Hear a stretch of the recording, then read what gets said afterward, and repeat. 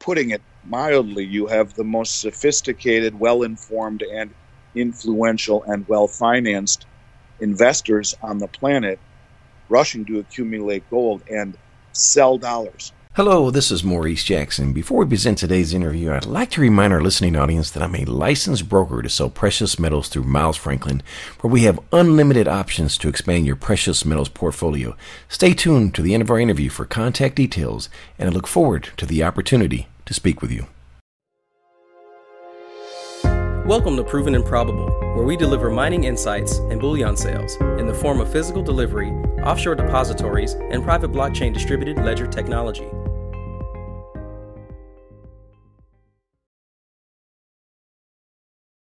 Welcome to Proven and Probable. I'm your host, Maurice Jackson. Joining us for a conversation is Andy Schekman, the president of Miles Franklin Precious Metals Investments. Mr. Schekman, how are you today, sir? I'm great, Maurice. How are you? For audience members, today we will address Basel III, the state of U.S. markets, and the Fed's new bailout program, and how you may benefit financially. Andy, you're a big thinker, and I would say years ahead of most people in the space in your ability to critically and analytically think and cipher through the noise, which is why we're delighted to have you on the program today. I want to begin our discussion at the 30,000 foot level and have you share with us the implications of Basel III. Andy, what is Basel III, and why should precious metals investors be aware of this decision-making body? Well, first of all, Maurice, you're too kind to say that. I appreciate that very much. As far as Basel III is concerned, I think it's the most game-changing watershed event of my career. And I don't say that lightly whatsoever. Let me explain. So prior to April 1st of this year, 2019, gold was considered a Tier 3 asset. What that would mean would be that a country that would own it on their balance sheet would only be able to declare 50% of its value on the balance sheet, thereby denigrating the ability to transact international business and probably more importantly, sell bonds. Basel is the canton or state in Switzerland and where the Bank of International Settlements is located. Every single year, the Bank of International Settlements, otherwise known as the Central Bankers' Central Bank, have a meeting, and they invite all of the central bank representatives to Basel to discuss what's happening and what's going to happen going forward. I believe, Maurice, in 2017, as the central banks take care of themselves, I believe they decided that in 2019, gold would be reclassified as a Tier 1 asset from a Tier 3 asset. You see, a Tier 3 asset would provide virtually no incentive to own it if you're a country like any of the countries in Europe, the pigs, Portugal, Ireland, Greece, Spain, with less than pristine balance sheet, for 4 reasons. Number one, costs money to store. Number two, since 2011, gold and silver have moved sideways and down. Number three, there's no interest paid. And number four, most importantly, was the denigration of the balance sheet and how it would inhibit the ability to transact international business and write loans. And so I believe that in 2017, when they met, they said things are going to change and we're going to reclassify gold as a Tier 1 asset in 2019. I say that to you because in 2018, the central banks bought more gold than at any time in the previous 55 years. In 2019, so far, the numbers reflect an 80% increase of central bank acquisition over 2018. Putting it mildly, you have the most sophisticated, well-informed, and influential and well-financed investors on the planet rushing to accumulate gold and sell dollars. The only other Tier 1 asset prior to this year were U.S. Treasuries and dollars. And so what you would have would be an incentive by the world's central banks, evidenced by their selling of gold for many years, to shed gold and to accumulate dollars and treasuries. That Tier 1 asset status would make it easier to transact business and do loans, would not incur a storage cost, paid a rate of return in terms of interest, And, the groundswell to sell gold was substantial for many, many years by the world's central banks. And it was a tide that people were buying gold, were fighting the central banks for many years. And now all of a sudden, they have an incentive, if you will, to de-dollarize. You don't have to look any further than a country like Russia, who is shedding all of their U.S. treasuries and bought more gold than any country on the planet last year. But even take it a step further and look at the things that are happening on the periphery. You have the Chinese with the Chinese Petro Yuan bond. They're buying oil from Gulf states and natural gas from Russia, paying in a bond denominated in yuan that is immediately convertible into gold on the Shanghai Gold Exchange. That's why the Shanghai Gold Exchange delivered almost 80 times more gold than the COMEX did the last 2 years. So you have countries that are setting up unilateral trade deals, that are usurping the petrodollar, that are reclassifying gold as a tier one asset to challenge the dollar, or the treasury as the only tier one status. You have the BRICS nations setting up a system very similar to that of the SWIFT system, with many of the European countries now, much to the dismay of the West, signing on to that system. Basically what you have, I believe, Maurice, is the beginnings of the end for the U.S. dollar in terms of its singular world reserve status. You have J.P. Morgan Private Bank. They are the division of J.P. Morgan. They're division that works with the wealthiest of the wealthy in the world, the centimillionaires and the billionaires, who created quite a stir not too long ago by sending out a letter to all of their clients saying, we want you to divest of dollars into foreign currencies and precious metals, as we believe the dollar will be challenged for singular world reserve status in the near future. All the pieces are being put in place. And the final piece of the puzzle, Maurice, is the tier one asset change of gold from a tier three status by the Bank of International Settlements here. And that went into effect April 1st. So as far as I'm concerned, you'll never see $1,000 gold ever again. And the floor is in on it. And all of the movements that we're seeing right now is posturing, allowing the big money to reposition. They don't want to let it go up too fast, to gain too much attention, to be crowded out of their own trade. So the manipulation is real. The question is, why is it being manipulated? And it's being manipulated for things like Basel III, so the most sophisticated players on the planet can reposition. And I find it disturbing, alarming, and grotesque that the entities that we call news services don't tell us about things like Basel III, things that we should be knowing. And there are others that we'll talk about later on in this interview, but Basel III being at the top of the list. Maurice, I think the reclassification of gold from a tier 3 asset to a tier 1 asset is the most significant event in my career. Bottom line is you have a incentive and a vehicle to de-dollarize for the first time ever.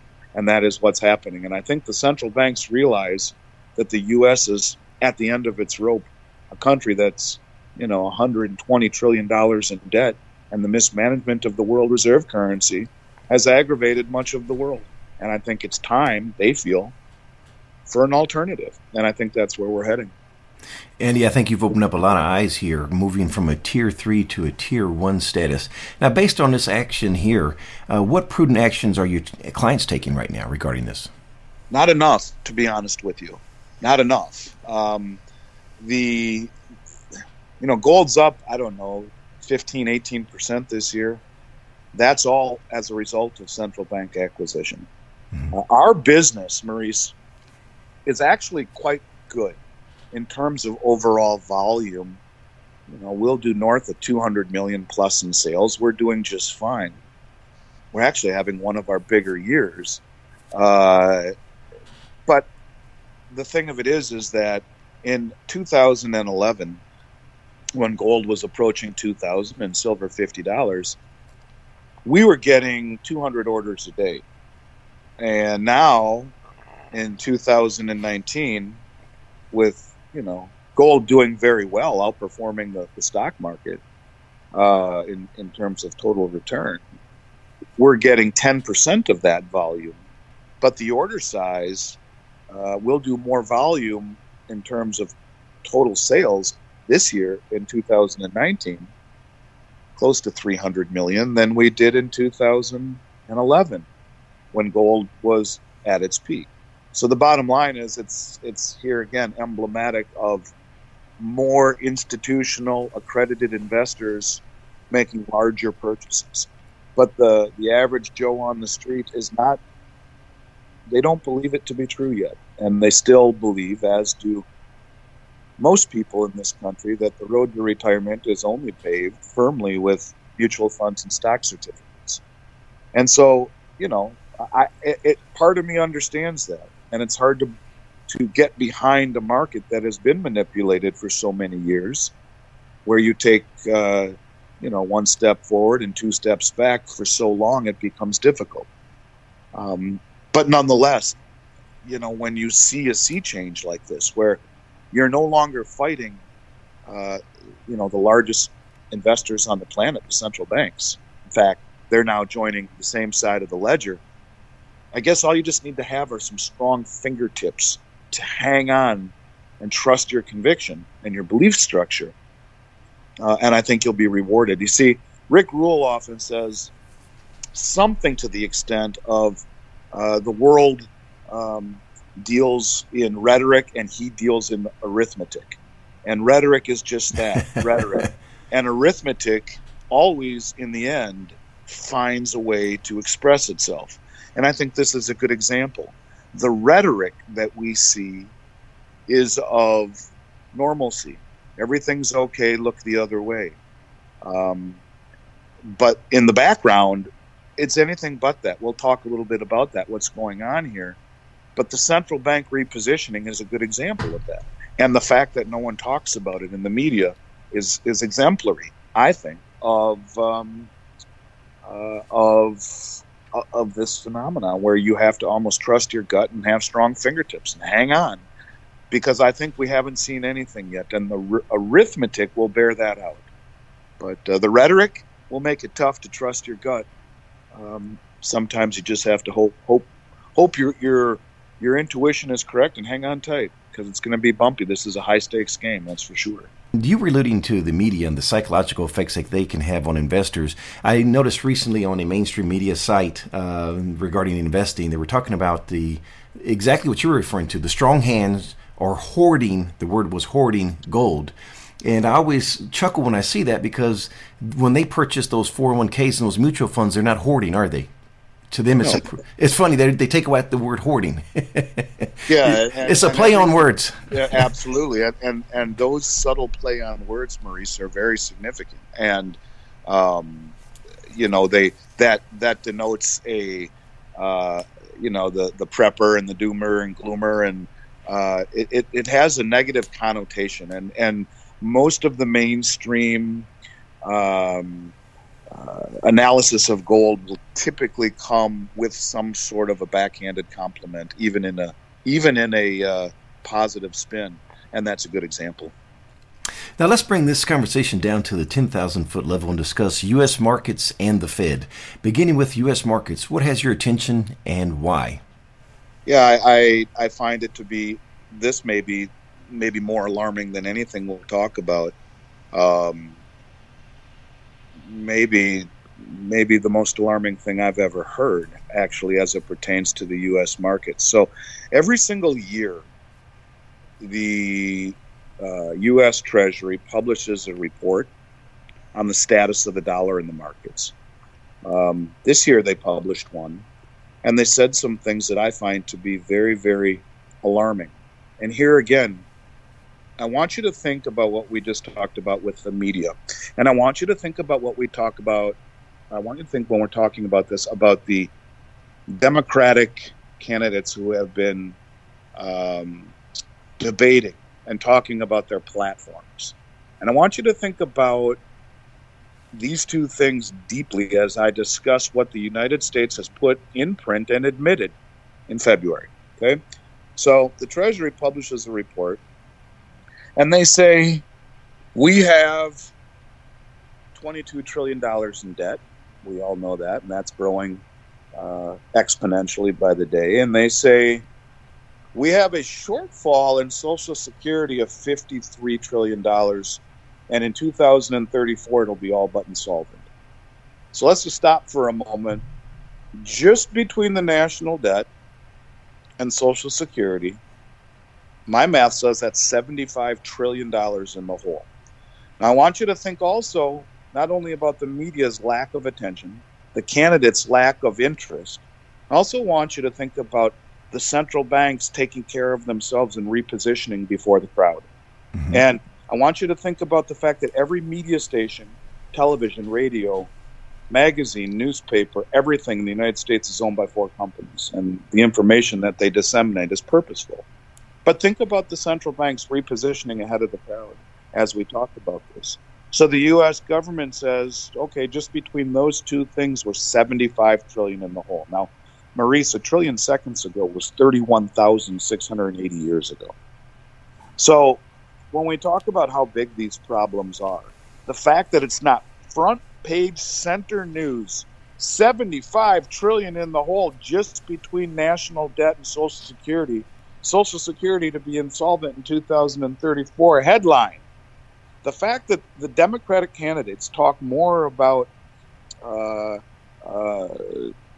going after the rich, or global warming or Trump, than about things that will completely destabilize the United States and destroy the lives of our children and grandchildren is beyond me. But it gets worse. So they said, and when we take into account things like Medicare and Medicaid and government and military pensions, our unfunded liabilities exceed $100 trillion. This is the government's own admission. Mm-hmm. The government says we're $100 trillion plus in the hole, but they say, wait, we have assets. Oh, that's great. They say we have $3.8 trillion in assets against north of $100 trillion in liabilities. Do you know what the largest singular asset is in the United States, Maurice, according to the U.S. government? Now, not knowing that report, I'm going to say it's either bonds or gold. Neither, actually. Oh. And this is where it gets, to me, incredibly alarming. Number 3 is land, 500 billion plus, things like national parks and bridges. Number 2, military, north of $1 trillion, helicopters, military bases, aircraft carriers, bullets, and the like. The number 1 largest singular asset of the United States, the land of the free, the world reserve currency, home of the brave, center of all markets, is student debt of $1.8 trillion. 5 years ago or so, they passed a law that if you have student debt and you die, your children inherit it. If you have student debt and you file bankruptcy, they'll attach your Social Security payments. You cannot get out of it. It is considered a receivable by the U.S. government. And so the largest asset of this country is student debt. And you have half of the Democratic Party trying to lobby to absolve it. So the bottom line is, when we talk about Basel III, and we see the most sophisticated countries on the planet, or banks or investors on the planet, they know what's going on, and they see that, okay, so this country that we have given the privilege of being world reserve has north of $100 trillion in liabilities against a backdrop of virtually nothing in assets. They don't make anything anymore except debt. And it's time for a change. So we need to reclassify gold as a tier 1 asset so we all have a life raft before the USS dollar sinks. And I think the fact that this is not front and center news is absolutely deplorable. And so, what has my eye? That has my eye. The fact that we're broke and we continue to print money and it's growing at an unabated fashion, And the rest of the world is looking for alternatives, Maurice. And the worst thing that we can do is ask ourselves how much gold and silver we should own. The better question is, how much of your life do you want tied up in a currency that is north of $100 trillion in the hole, that has nothing in the way of assets, And when the rest of the world is quietly setting the stage, both in the way oil is traded, the way transactions are routed, like the SWIFT system, and now in the reclassification as a Tier 1 asset, the rest of the world is looking for alternatives to the dollar because of these things. And the question that we should be asking ourselves is, how much of our wealth do we want tied up in a currency that appears to be in this much trouble? And then work backwards from there. Andy, we're not here to provide financial advice, but you have relationships with some of the world's financial elite. Can you share with us how much of an allocation towards gold and silver they feel comfortable with? Yeah, well, I mean, I spent 3 summers in Zurich in the 90s learning our business. Our business, when we started, it was heavily wrapped up in Swiss investments. And I haven't met a Swiss banker in my career that wouldn't tell you in the very best of times 10% of your assets should be in gold. But let me explain something to you, and maybe your listeners can think for themselves and look at this a little bit differently. Most of your listeners, and yourself too, will probably know who Morningstar is. You know who Morningstar is, Maurice? Yes, sir. The Morningstar Report. Grading service. Yes. That's right. So Morningstar has a company that they purchased out of Chicago called Ibbotson. And Ibbotson is a service very similar to Morningstar before they were purchased by Morningstar. Now Morningstar owns them. But they're a research service. And basically they were tasked with finding alternatives to the stock market. Now, before you were born, Maurice, it used to be stocks were risk on and bonds were risk off. And they would say that because bonds would pay a fair rate of return, 4, 5, 6, 7%. So when you're working, you take your money risk on and put it into the risk on category. Stocks earn a return. If it's volatile, it's okay because you're young and working. And as you get older, you take a portion of that risk-on money, and as we get older, move it into the risk-off category, into bonds, paying a fair rate of return. And then you retire safely, comfortably, at 7% interest, and a couple $1 million over time. You're making nice money. You're making $150,000 a year in insurance, and you're fine, right? I mean, in interest, you're fine. So now, with interest rates at the lowest level in human civilization, and really when we talk about manipulation, it's been interest rate manipulation more than anything that has skewed all the markets, because the interest rate manipulation has created this illusion of prosperity in our 401ks and in our home values. But anyways, so what Ibbotson basically said was, because of the interest rate manipulation, because interest rates are so low, the inverse correlation between stocks and bonds is gone. And that they are now positively correlated, because if interest rates rise, if we wake up one morning, heaven forbid, to see OPEC say, you know what, we've struck a deal with Russia and China. They're going to protect us as well. We're going to offer up oil in yuan, in ruble, and euro. Overnight, Maurice, the dollar would implode. People would be dumping dollars so fast. All of these countries that are forced to buy oil in dollars would be dumped, and that don't want, like the U.S., would dump dollars so fast it'd make your head spin, and interest rates would shoot up quickly as inflation was bearing down on the U.S. If interest rates rise, it is the perfect storm to kill all of the financial markets in the United States, because stock market is overvalued by every single metric you can think of. Every single metric. It is at its all-time high, at the lowest interest rates in the history of human civilization. And the bond market, which went from 7% in the 90s down to, down to the 80s, late 80s, 90s, down to, or even in the 90s, down to where we are now at 2%. That's an enormous bull run, one of the biggest ever. For 25 years, this has been running, a bull running unabated.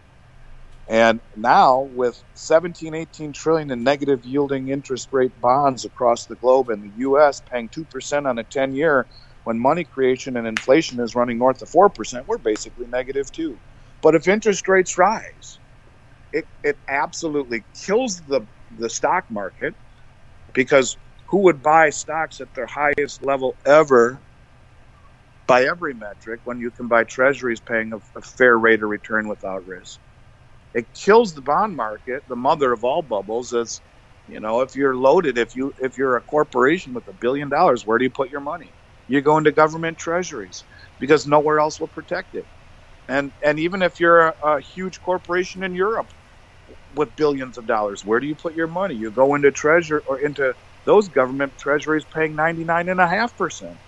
So you're happy to lose 0.5% and be guaranteed the majority of your money. And so all of this big money and all this money creation and easy money that we've seen over the years, and the money that's being pumped into the system by the Fed, has gone into financial assets like bonds and stocks, creating these inequities. Bottom line is, Ibbotson came out and said the only asset class on the planet that is inversely correlated to the U.S. stock market are precious metals.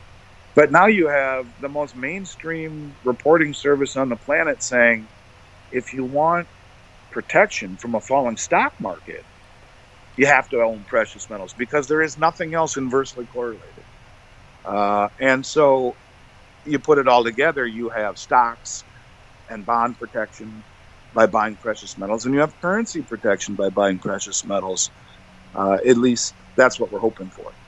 And so I think the question is not how much should you own, but rather what exposure do you want to the dollar, and then work backwards from there.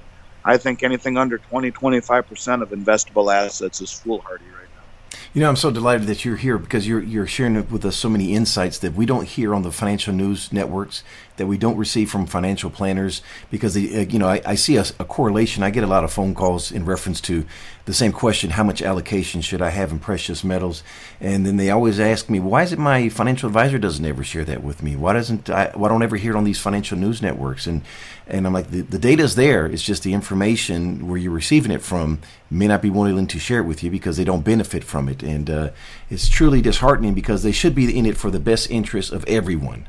Well, think about it, Maurice. When I started in this industry in 1989, there were stockbrokers. And in a brokerage house, there may have been 2 or 3 financial advisors, the guys that had been there for 30 years. But everyone else was a broker making 1% of your trade. You spend $1 million buying a stock, they make 10 grand. And so that's the way that it used to work until the internet came along and rendered brokers obsolete. Now trades are free. And so everyone's an advisor, which is a Series 25, I believe, which allows you to, it's a test on ethics. It's the easiest test I ever passed. I used to be a financial advisor. It's a joke. So you have to be a high school graduate and pass a GED and pass a Series 7, which allows you to be a stockbroker. That's a tough test, but to be a financial advisor, it's 100 questions on ethics. It's the easiest question ever, or test ever. Excuse me. And now, passing that one test, you're quote unquote an advisor.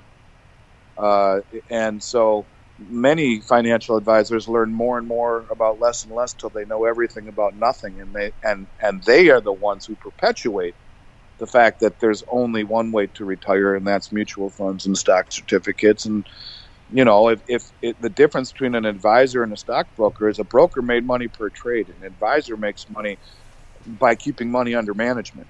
And so if you pull money out of management to buy gold from Maurice, that's that much less that they're making a VIG off of.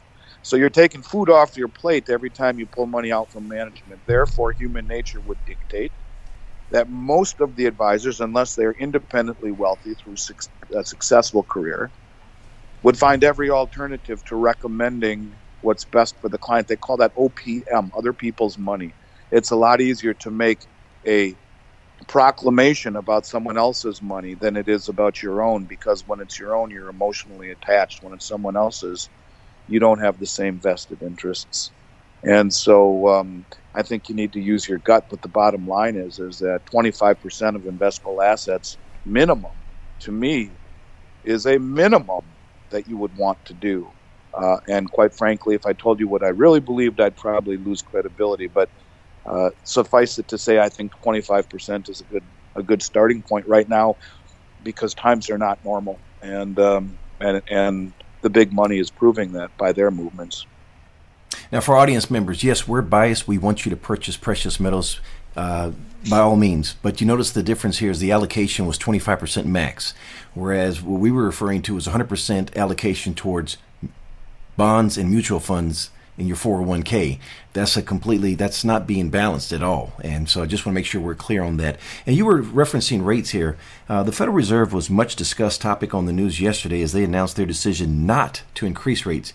But you believe the elephant in the room really is the Fed's participation in overnight repos, which is another form of bailout. What can you share with us? Yeah, well, it's insidious. Here again, our media doing a bang-up job of telling us what's really going on.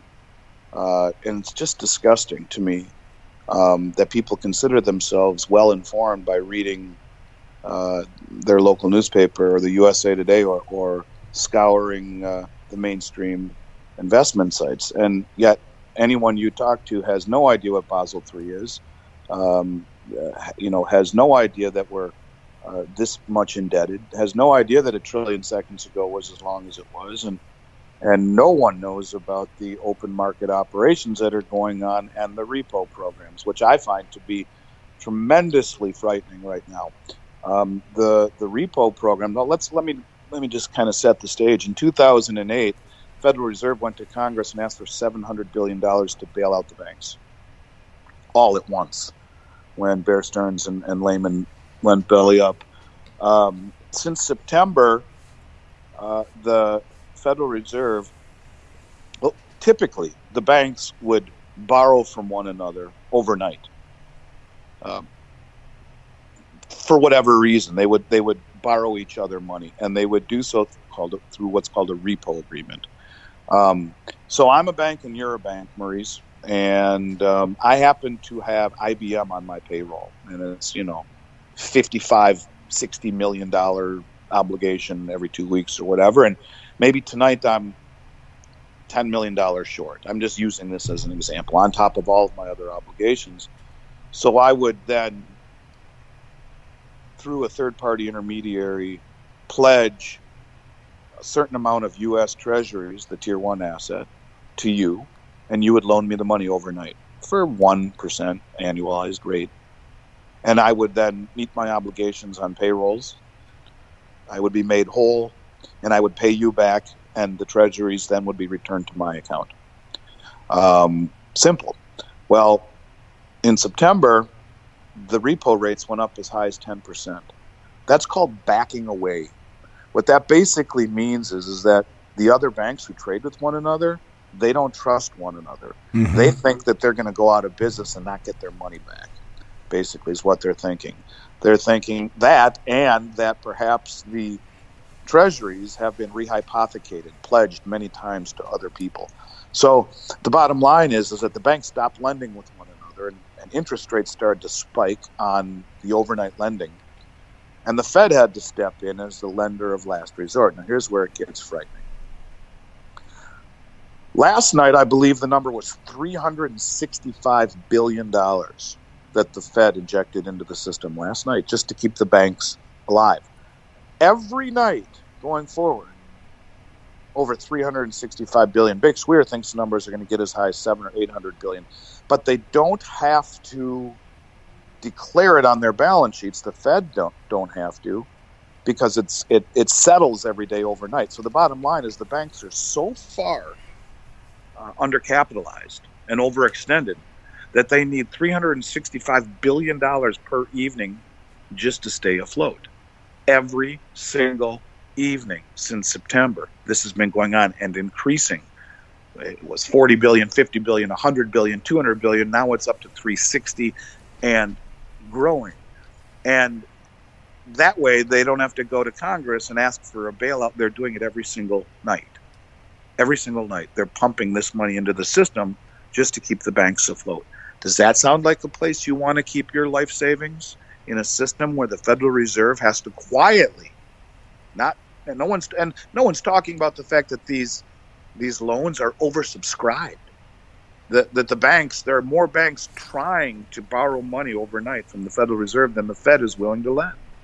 They're not only oversubscribed, they're growing in size. On top of their open market operations, which are buying $60 billion a month in U.S. Treasuries, monetization, that's called, to try to buy the back end of the curve, to keep interest rates low, to inject liquidity into the system, which is only being put into bonds and stocks, further creating a bubble and a dislocation.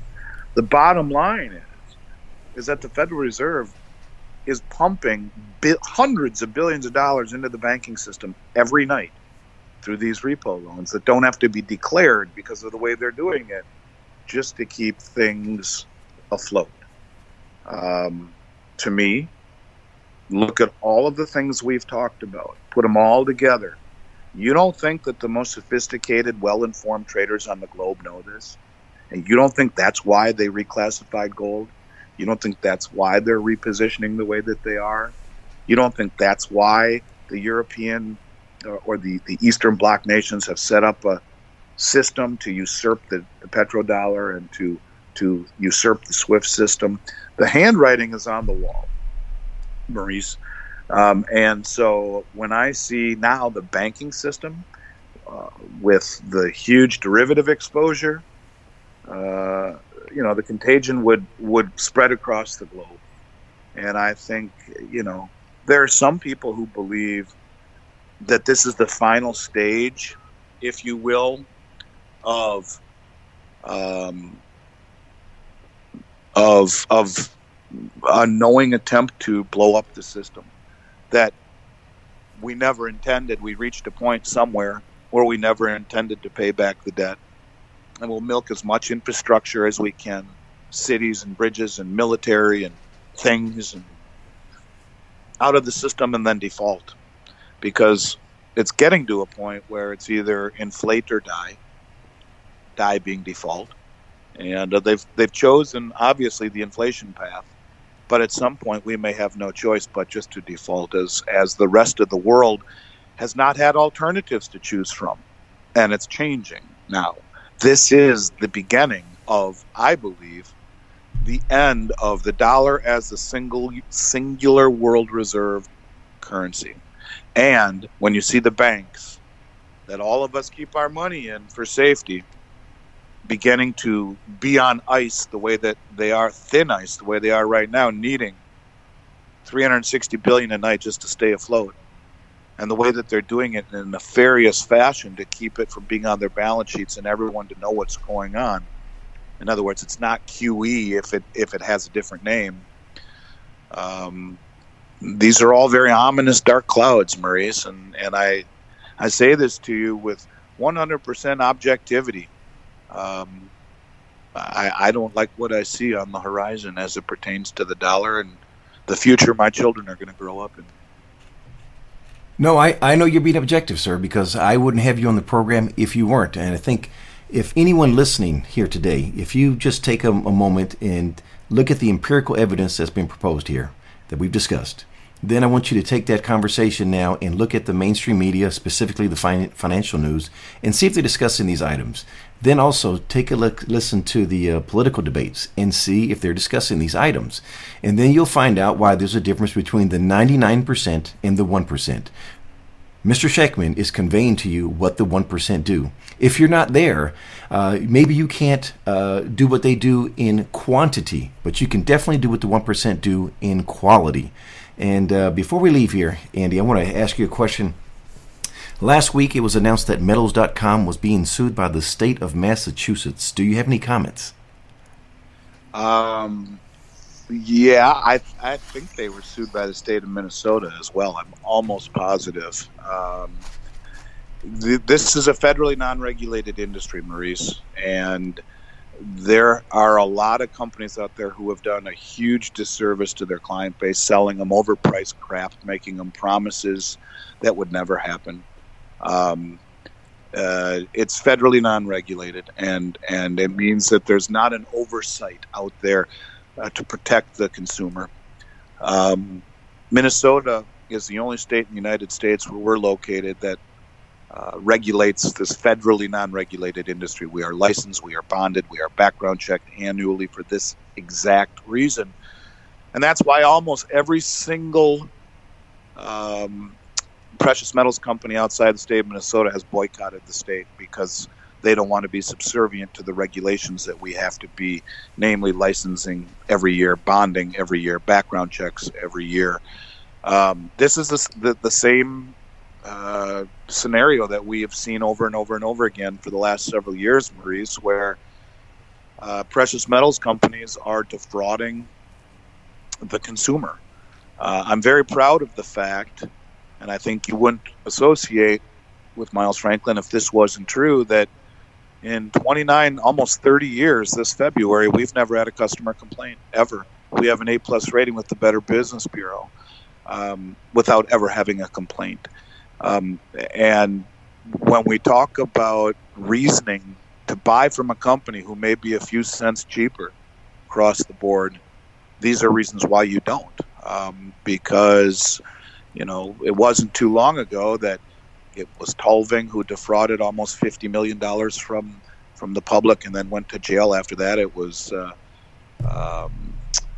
Northwest Territorial Mint. They defrauded almost $35 million from the public and are in prison or are still fighting it out in court. And there was the one in Austin, Texas.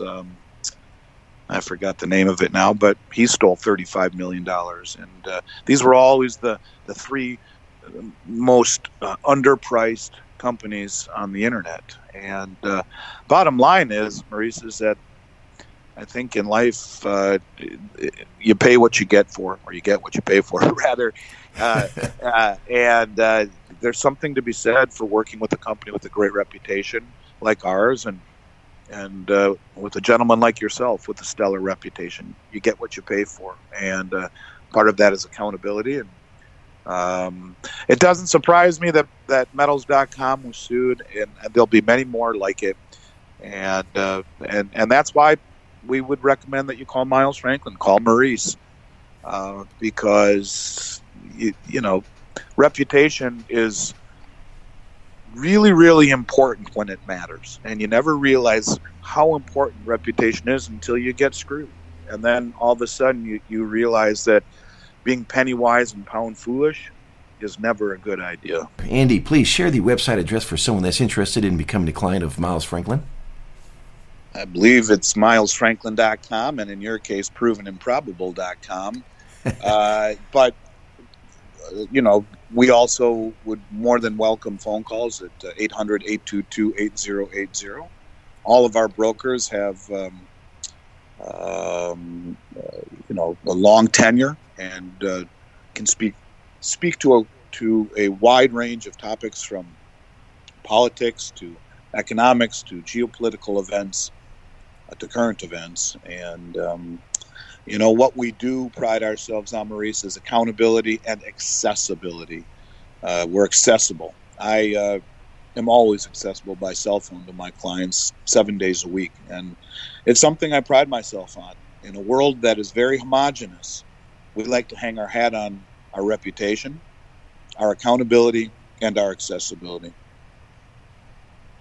And as a reminder, I'm a proud licensed representative for Miles Franklin Precious Metals Investments, where we provide a number of options to expand your precious metals portfolio, from physical delivery, offshore depositories, precious metal IRAs, and private blockchain distributed ledger technology. Call me directly at 855-505-1900, or you may email maurice@milesfranklin.com.